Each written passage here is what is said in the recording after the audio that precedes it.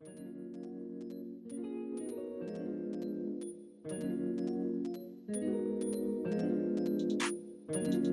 year, same problem. The patriarchy. Ever heard of the term, if you don't have anything nice to say, you shouldn't say anything at all? Well, on this podcast, we have a lot of not so nice things to say. And we're going to say them and not apologize. It is urgent now more than ever to have honest conversations about how we are raising the young generation differently. This year, the Patriarchy Podcast is about trying to create a fairer world for young women and men. And we are stronger more than ever because I am not alone. I am joined by our new co-host and co-author of the book, The Perils of Patriarchy, Thuli Nduvane. How you doing, girl?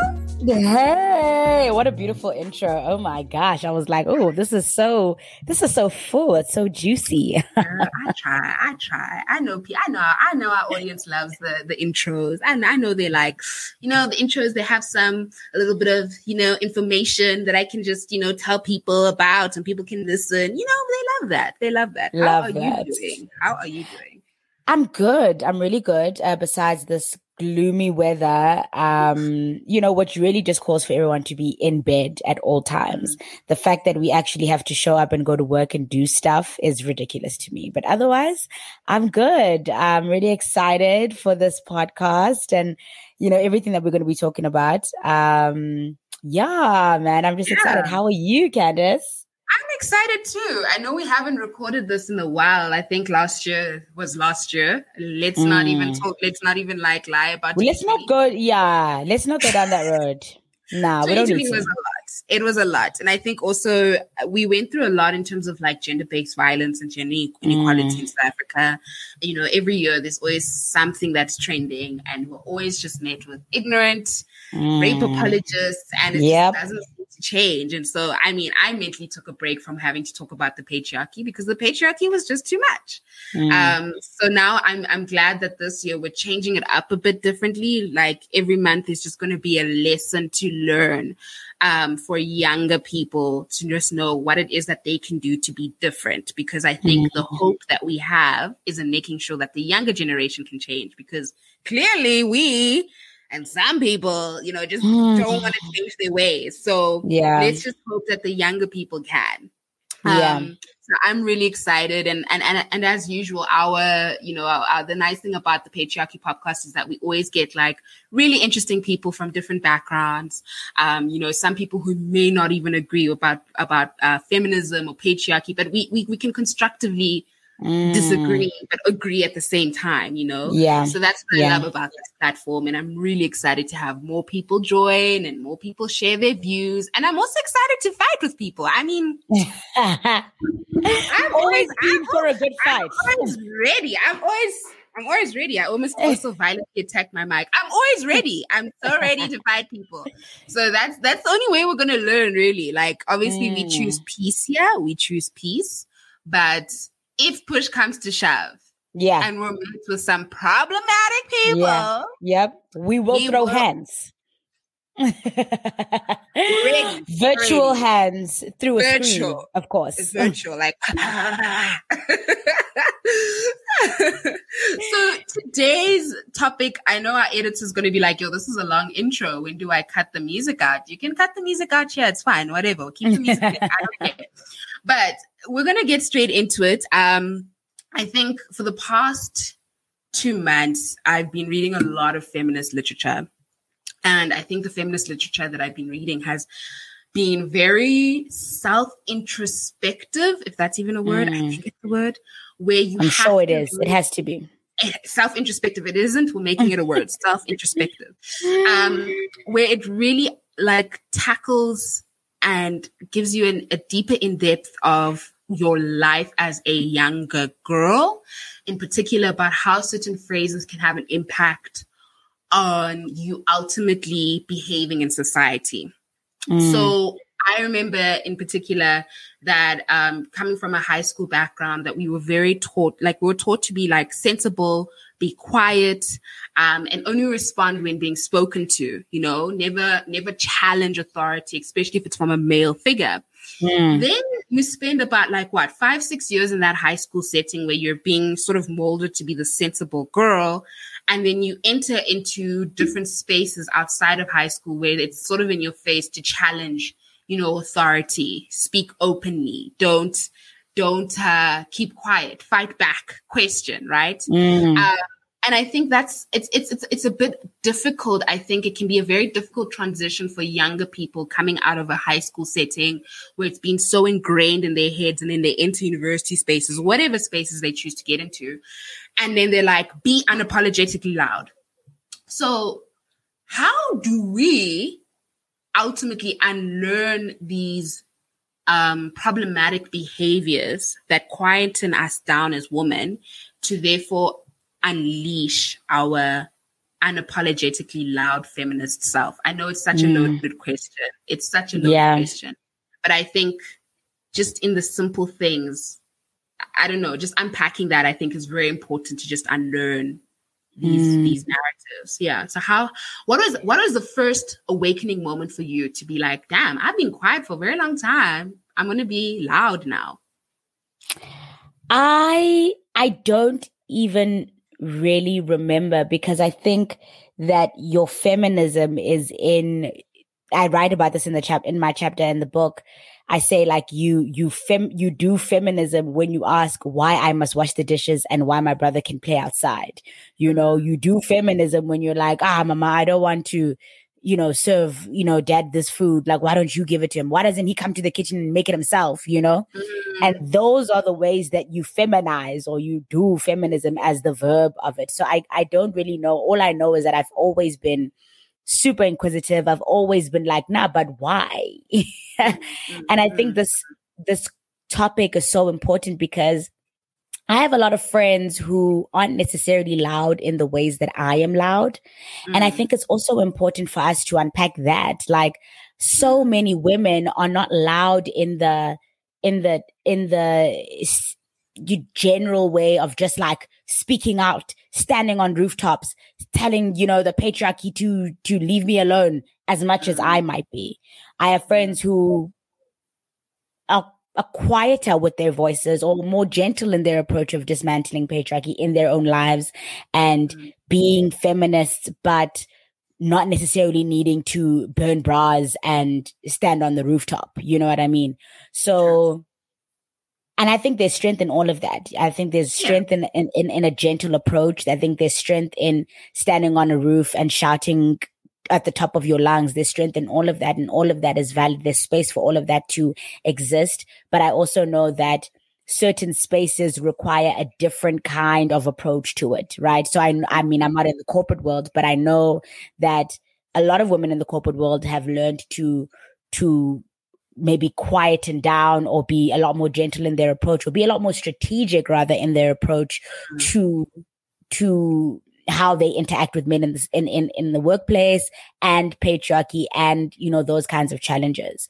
But, to go back to your question about when was the first time, I think the first time I kind of knew that this was wrong was in high school. I mean, I went to a Christian school, and for Civies Day, Civies Day, we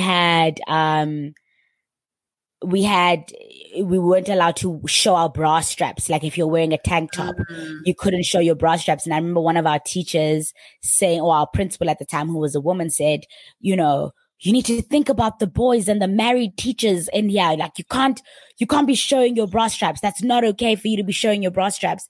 And I remember my friends and I saying, isn't it so weird that we have to be mindful of our male teachers who are married? Why? But you grown ass man, you are so grown. Surely the issue is you looking at school children. Surely, the math was not adding up. Exactly, the math is not mathing, and that was the first time I was like, actually, this is really weird. But then again, I continued on and didn't really say much because I was deputy head girl. So I was also the police girl, policing girls with their bra straps. And I got to varsity, and that was a whole other encounter with patriarchy. And I think varsity was when I actually found my voice, and I was like, actually, nah, this is weird. And I'm going to say something about it, you know? So yeah, that's really been for me. Yeah.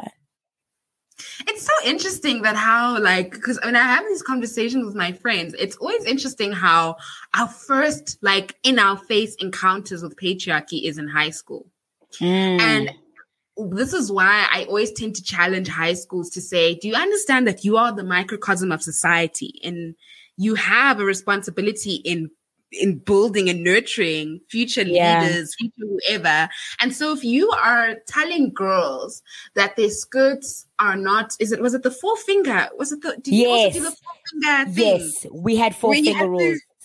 And then if it's not the 4 fingers or whatever, then it's too short. And then now the worry is about what male teachers might do to you. That in itself is violence. You are essentially saying that these young girls will be responsible for the violence that they receive because of how short their skirts are. That is rape culture. Why are you not changing that? Then they get all scared. They start to start to sort of like justify it, to say, no, but we have, an ethos of like making sure the girls look presentable and neat.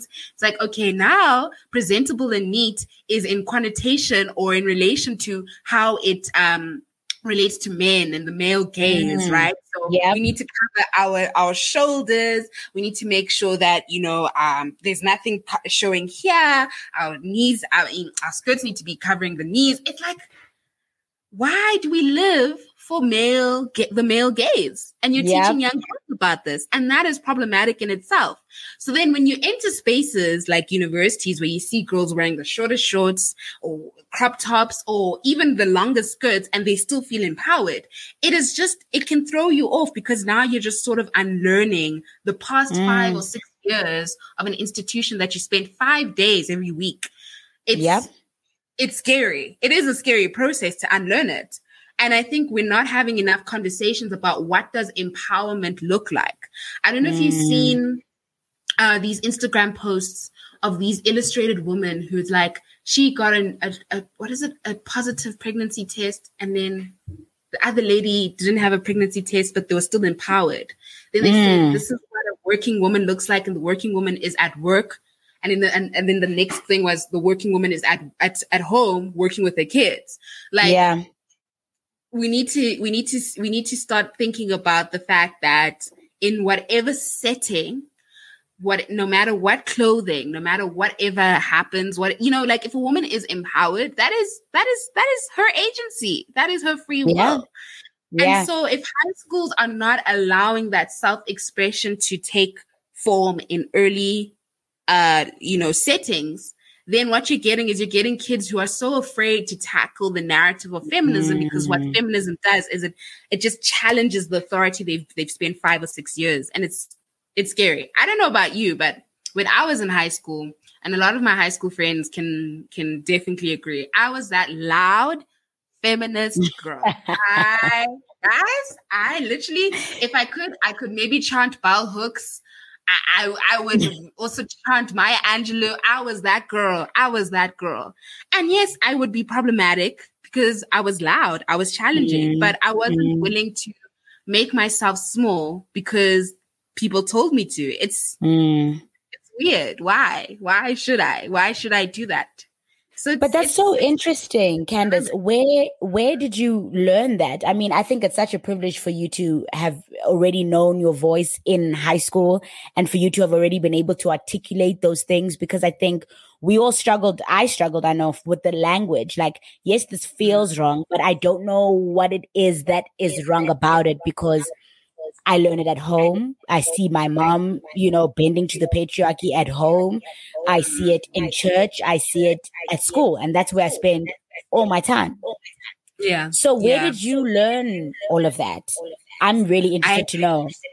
I have a very intense dad who was like, challenge everything, question everything. Don't be that girl in history. If your history teacher tells you this, and you know that something's not right, ask why.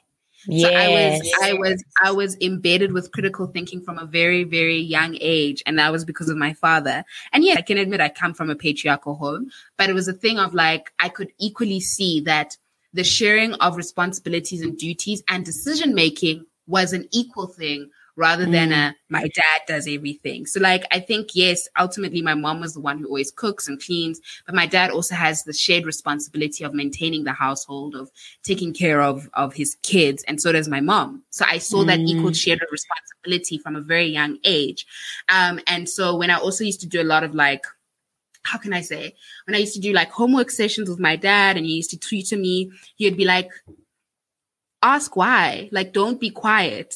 And also I came from a high school where there was only like five Black students in our matric grade. So it was important to always ask why and not just sort of go back into the shadows. So ask why, critically think, challenge as well, research further. So yes, they've given you this extra this textbook, but Google, right? You have the access to do that. And I think that was so important for me. And that's why I'm such a huge proponent for critical thinking, because in high school, they don't teach you to critically think. They just teach you read pages from 5 to 8. Yes. And regurgitate. Yeah. So for me, that's why I think that's why I became so unapologetically loud, was because I was always like questioning what we were being taught. And yes, sometimes it would be like, okay, Candace is now, here goes Candace ranting. But I think sometimes the teachers would appreciate the fact that there's a student that's actually taking the extra time to go out there and research the resources rather than just, submitting. And then I also have to like credit dramatic arts. I found my voice by being on stage. I found my voice by being able to articulate things that I related to, because dramatic arts gave you that platform to say, find whatever monologue or dialogue or whatever movie you're watching and just articulate that in your own way. And I was able to do that. And it just made me feel like feminism speaks to me deeply, because I can sort of relate. These are women who have voices that need to be heard. And so by me articulating these voices on a stage, it feels like all the women in me are speaking through me. I don't know if it sounds weird, but I found that strength in that. So yeah, I think it definitely, the background that you come from definitely molds you to the person that you'll be. And I can acknowledge that a lot of the times people come from backgrounds where they're like, hey, don't question, just do it. Like Nike did not sponsor us for that line, by the way. Just do it. Just do it. Just wash the dishes, just cook, just, kneel when your elders come, just do it. And I think that's, for me, I guess maybe that's why sometimes I have difficulty when my parents are like, just do it. And I'm like, but why? Like, and also you can't have taught me like to question and question and question, but when it comes to you, I'm not supposed to question. I think I had that conundrum a lot. My dad also was the type of person to tell me to constantly investigate and ask questions, and I found that in spaces where he was telling me things to do, I couldn't ask why. And it was like, but you're the very same nigga who tells me to ask questions. Question everything else, but not my authority. Yeah.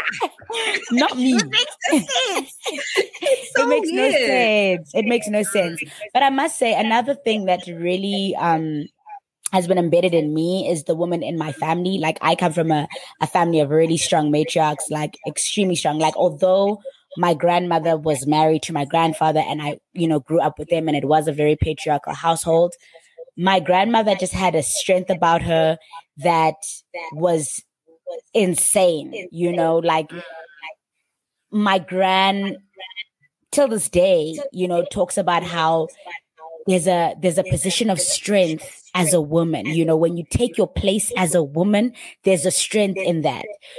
Today I can, unpack that and be like, that's weird. But as a kid, my gran showed me that there's so much power in playing your role or playing your position, right? Which, today I'm kind of like, what's my role? What's my position? I don't know about that. Yeah. But my gran was just insane, is till this day so insane in articulating herself. And if there was ever a squabble in the household, best believe her voice is going to be heard and you're going to hear it very clearly. You know, she tells me a story about how my grandfather wanted to leave her.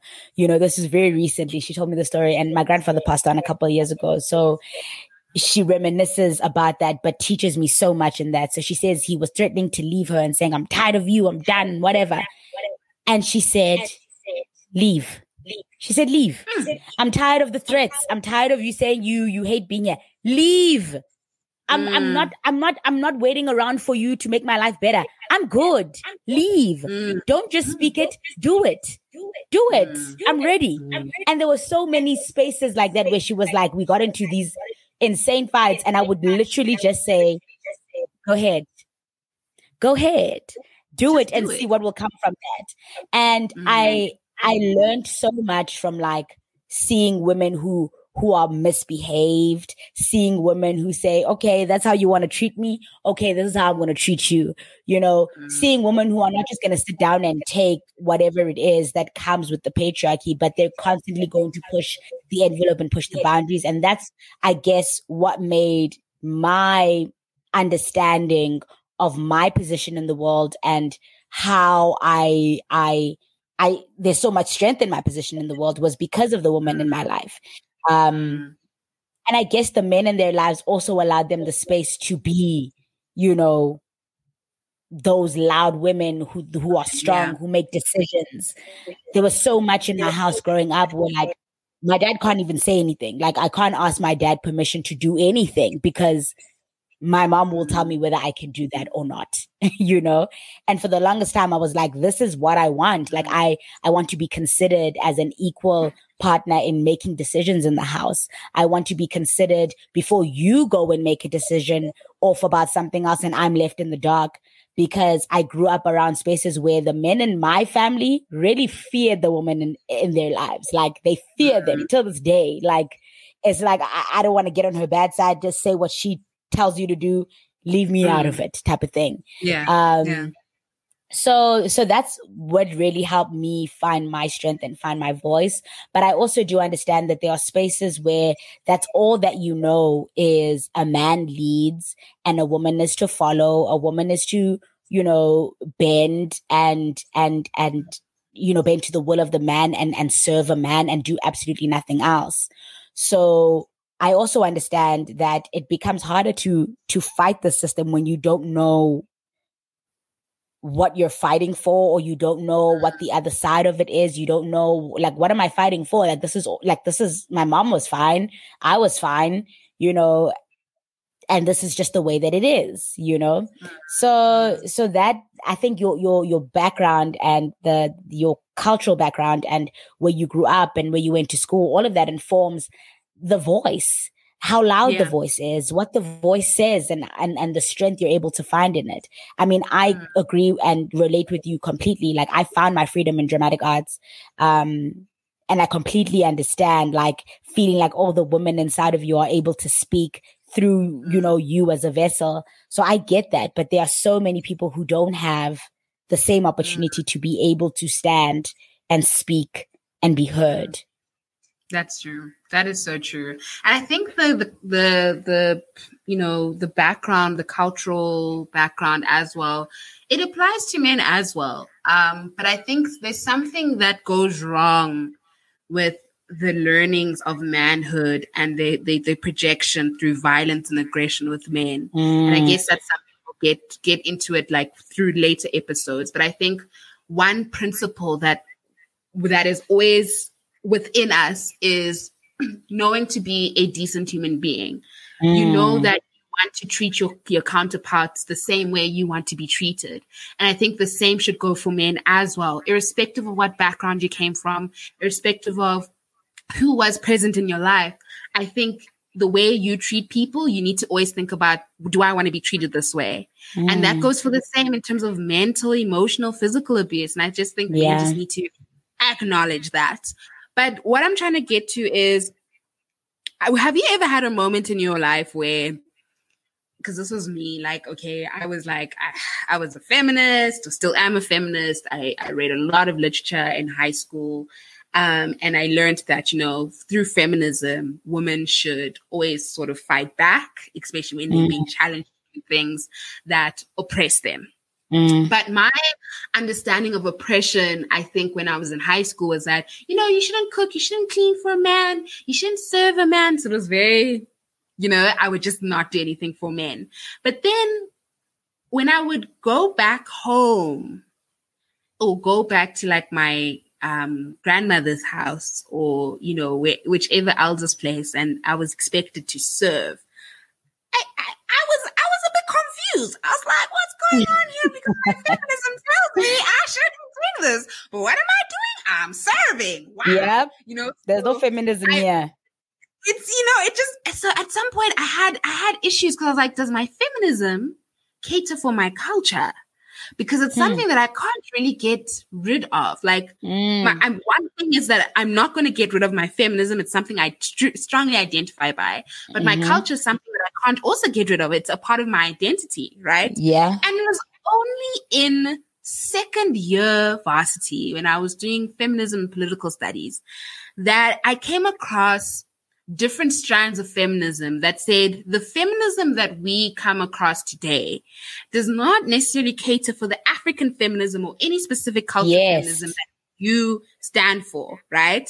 So for me, what was important and something that I still stand by is that culture should not be, or culture is not an excuse to justify the oppression of women, right? And I think this is a conversation I'm still having with my friends who still believe that, as a woman, you do this, and as a man. And I'm like, okay, I hear you, but so long as I'm not being oppressed, maybe I can, right? And I think that this problem exists in all societies. It exists in corporate culture, it exists in wherever. But I just think what is important is to really unpack whether there is space for feminism and my culture, especially in South Africa. So I don't know if you've ever been through that moment, or if you had that like epiphany that my feminism cannot cater for my culture, or my culture cannot cater for my feminism. Like, I don't know what your thoughts are about that. No, definitely. I go home to my grand's house and there is no feminism here. There is not enough room in this house for my feminism and my culture, my feminism and the instruction to serve, or this natural instinct I must have to wake up at 5 a.m. and mop the roof. You know what I mean? So, but I also think it's so important for us as feminists to understand that feminism is, a lot of it is in your choice, right? Because the idea is that I believe that I shouldn't be oppressed. I believe that I should be able to choose. I believe I should be able to, act freely in those choices.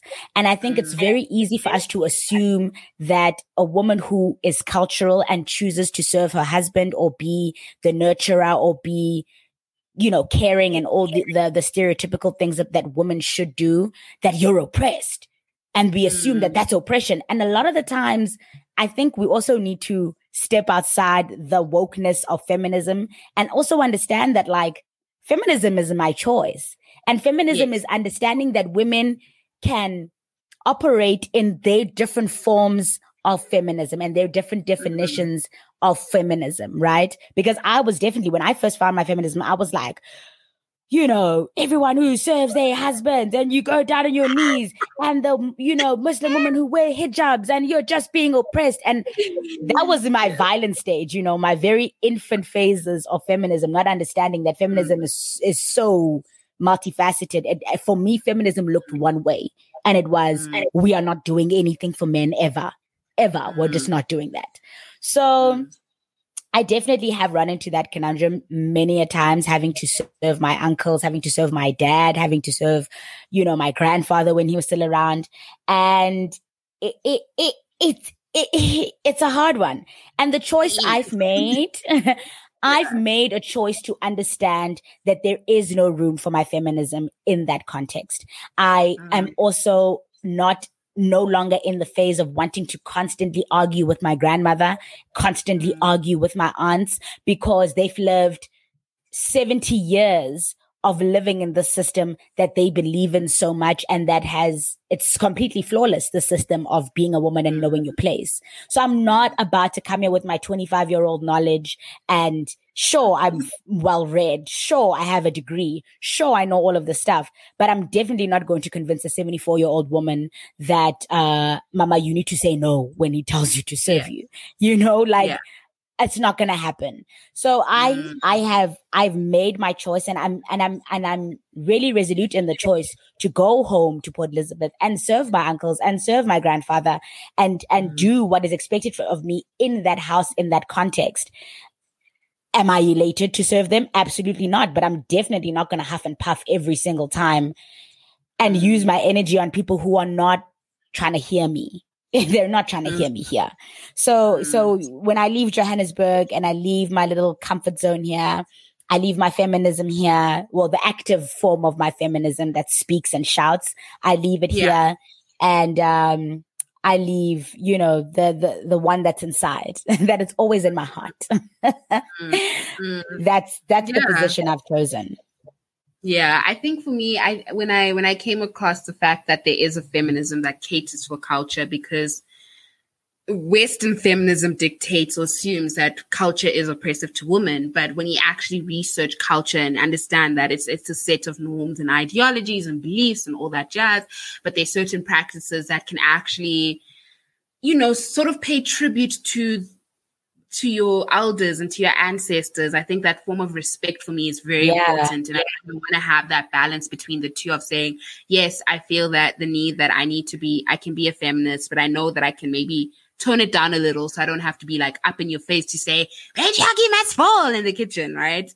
I do know my place, and then my place is in respecting my culture, respecting my elders, respecting their set of beliefs and notions, right? I think my only issue is that when culture starts being exploitative, then that's when I'll probably start being very, very loud, right? 100%. So, like a menstrual background, when culture starts setting a thing of women might isolate in huts, and those huts are not equally, like they're not well sanitized, then I will use my feminism to say this is infringing on my human dignity. So I think there's a two-way street of saying, I respect you, you respect me, and we're not infringing on your human dignity. Then I can be like, okay, cool. My culture is here, my feminism is here, and I will do it. But when it starts to infringe on human dignity, then I'll be loud. That's when I'll be loud. I think that's where you have to be aware of the fact that, in certain instances, there will be women who experience this culture that is exploitative, and they sort of see it as a thing of like, I'm doing it. It's my culture. I'm expected to do it. But the key word you mentioned there is choice. Now you need to ask whether those women had the choice to partake in it, right? Because if the choice is not given to them and they're forced to do it, then we need to be having a whole different conversation about that. Yeah. I think that's where we need to actually say, our culture needs to see each and every single person as an individual that has agency, and they need to choose, not just based on the set of their gender and the expectations, but they can choose to partake in this thing. And that is up to them. I think that's just something that I think we need to be having more critical conversations. And I'm my friend who is, he runs this foundation where he really tackles what culture is meant to be. And I think I respected that work because, I'd always say to him, well, the young girls who start menstruating and they're expected to have sex in KZN. What is that about? And he's like, no, that is exploitative culture. That isn't what culture is meant to be. When a young girl starts menstruating, it's a celebration. And I'm like, so why are we not having more conversations about that? Why are we always focusing on the exploitative nature? And he's like, well, you need to focus on the exploitative nature to tell people that what they're doing is wrong and to show them what's actually right. So he focuses his time and energy on just really showing people what culture really is. And I think I've seen it differently now. And he always just says it's that choice. You make that choice. And that's what's important. Giving young women in particular the choice. So I remember in high school, I was like, no man's going to pay for me to be married. I remember I was like, me too. No man is paying nothing. I am not for sale. How dare you put me on sale? I'm not guilty. This is not a, girl, I was problematic. And then I think as I grew older and really understood that, so in our, we don't really have lobola, but it's really just the practice of having the two families come together. There is a bride price, but the bride price is rather a thank you gift to the family for letting this woman grow up, so like, and helping her grow up the way she's grown up, right? So it's not a thing of like, I'm paying to own her. It's a thank you. It's a thank you. That was important. I was like, okay, I can see now why it's important to have two families from two different backgrounds to come together to be one family. And there is some ancestral elements in certain cultures where, you have to slaughter and all that jazz. But for me, I was like, okay, I could do this now. Like I don't think I'm having a for sale, I'm not some property. I can see it now. And I think that's when the exploitative culture comes in, where you now have a man who'll be like, but I paid for you. And you're like, actually, you didn't pay for me. You paid my family. You paid my family to thanking me for me becoming the woman I am. I'm not your property. And that comes with awareness. That comes with more conversations about this is what the practice of lobola or bride price is. And so, I don't know. What are your views about like the whole lobola thing? I'm pretty sure you also were like, No. Same page as you. I definitely was that girl. I also think like Model C schools, predominantly white schools, obviously also have such an impact on the way that we view our own cultures, ancestral worship. I mean, particularly being in a Christian school, I had to, learn to grow to understand that like the spiritual realm is a really real thing. Choose to believe in it in a Christian aspect or ancestrally, all of that is real, right? And all of that and there's nothing dark or strange about it. The way that a lot of our white schools try to make us believe, they try to make it seem like super primitive and like it's dark and it's weird and why are you paying for someone and are you somebody's property? And it's like, today at 25-year-old Thuli is like, wow, okay, I see what you're trying to do. That's actually not at all what it is. And I think what you're saying is like having the information and making the choice is where your freedom is. And what you're saying is like, it's so important for us to have the knowledge, the understanding, to have the different perspectives, as opposed to making these huge sweeping statements about our cultures, and allowing that to just kind of exist, because it really is baseless. Like it really, we human beings have taken culture, and obviously culture shifts and it changes, but we've taken this culture and we make it seem like it's so, even in the way that a man will say, I paid for you, I lobola'd you. You must do this for me. That is such a warped way of like why a dowry and a bride price is actually paid. Like you said, it's a token of thanksgiving. It's a token of appreciation to say, thank you for raising her. Thank you, that you've made sure that she's educated. Thank you that you've made sure that she is capable and can stand on her own 2 feet. So I'm definitely on the opposite side now. My future husband is definitely paying lobola, the higher the better, because he better be very grateful, because my parents put a lot into this. Okay. Facts. So facts, so yeah, that's really where I'm at. And you are so like right about the exploitative culture that comes with it. And I think that's true with everything, right? Everything has a certain intention. Everything has a certain like, okay, this is what it is. And there's always going to be people who come in and want to exploit that thing or take it to the extreme for it to serve them. And that's really what it is. But if it serves you, it's easy for you to exploit it and say, yeah, but I married you and I paid for you. And that's just, true with everything, with a lot of things, So, I mean, yeah, that's really where I'm at. I agree. I'm a full subscriber to Lobola. I'm a full subscriber to the push gift. Oh, guys, Push gifts, I'm here Push for presents it. are a thing, okay? They are a thing. No, I'm here for all of it. E-wallets, cars. Yes. We need I'm here for all of it. No, I'm here for all of it. I really am. Like, I know. I am pretty sure our 15-year-old selves are like, what is going? What do you mean? What's happening?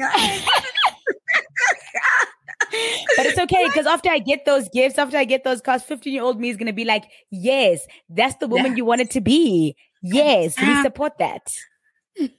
Soft life vibes. We love to see it. Exactly. So no, I think we've had a very interesting conversation. It's a nice introduction to what I feel the rest of this year for the Patriarchy Podcast is going to be.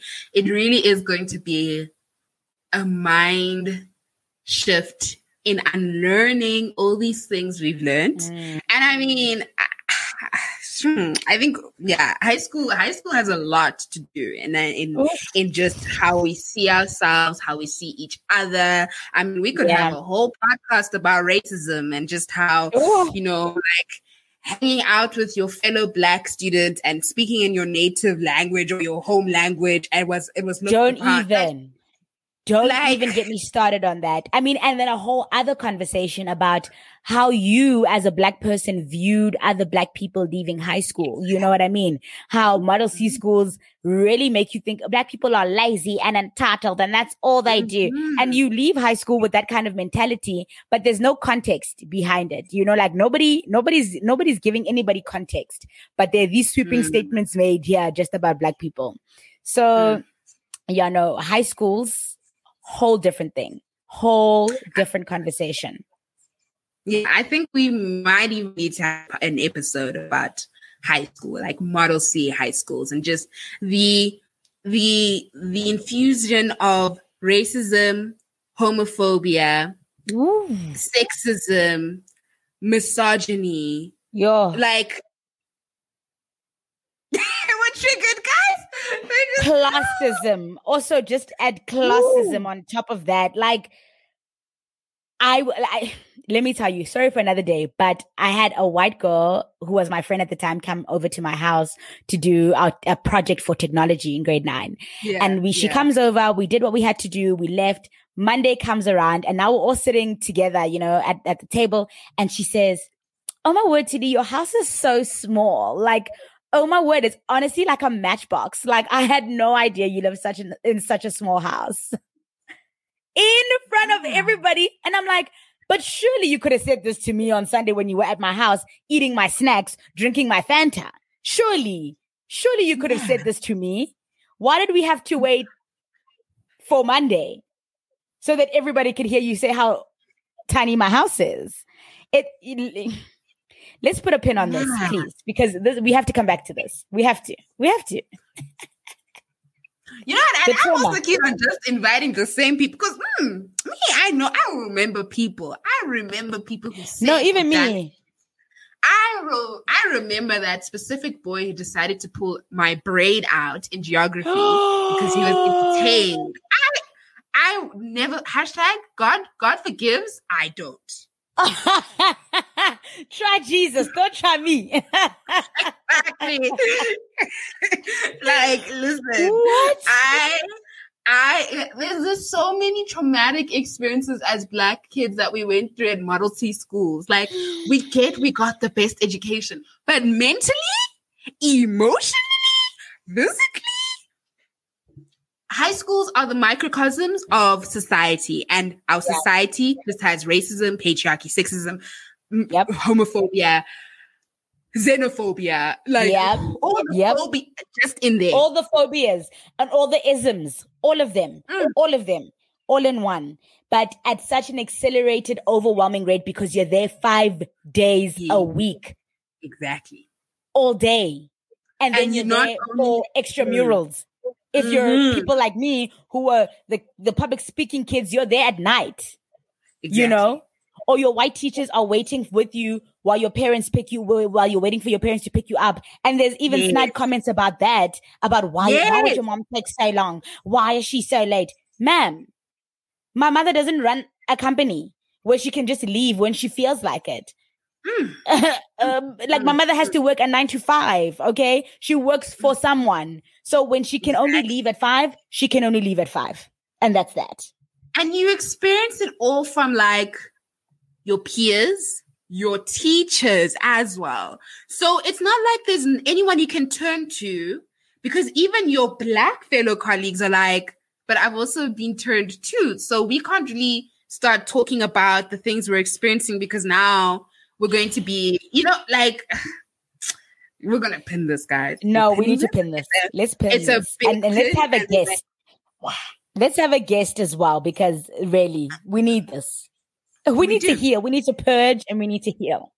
Oof, guys. And obviously, we will respect the institutions. We will not name and drag and shame, unless it's really bad, maybe. Yes, but, it's important. It's important that I think, in particular, parents are aware of the experiences that Black children go through at these Model C schools. Because it's a huge flex to say, Seppo when I go to St. John's. It's a big flex, right? Yeah. But Port Seppo is now being called Jonathan because Mrs. Smith can't say Seppo, but she can say Tsatsavatskis or Van der Merwe, Van Vloeien Royen. Like, she can say all of those, but she can't say Seppo. Hectic. We laugh at the trauma. But it's true. It is so true. We went through this, and it's a lot. It is a lot. No, it's a lot. So yeah, we're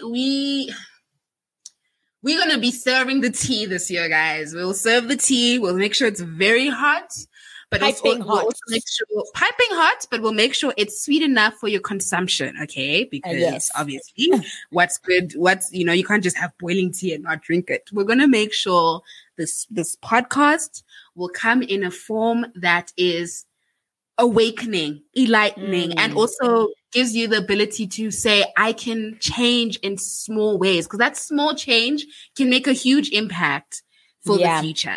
And that's what 100%. We want. That's what we want. That's what we're looking for. So we are at least hoping to drop an episode a month. We know we have a month where a scheduled lesson/episode is there. But if we come through with some other episode where we're like, okay, girl, today or this week I went through this, let's talk about it. We will talk about it. There will be no holds barred. We're not going to keep it to ourselves, because we find that the platform is a really good platform to vent. And also, if you would like to vent with us, be sure to slide into our DMs to say, listen, I experienced this, can we? And we will allow you the opportunity to vent and talk. 100%. Do all the things. So yeah, from me, Candace, and from Tuli, the girl with the most, look at your Afro Puffs, girl. I should also rock my Afro Puffs. Why did I rock my Afro Puffs today? Don't you hate that when you see somebody with a hairstyle, you're like, wow, that's cute. I'm going to do that tomorrow. Literally, I had Afro Puffs yesterday. I should have, but anyway, it is what it is. Next time we'll be on the same page. I'm like, are you rocking Afro Puffs today, girl? And you're like, okay. Yeah. Same t-shirt, same hairstyle. That's on that. Okay, that's on Perils of Patriarchy. That's how we want to we have to match to dismantle the patriarchy. We can't just we have to coordinate. This is an army. Okay, it's a fight. Here we are. We need to coordinate.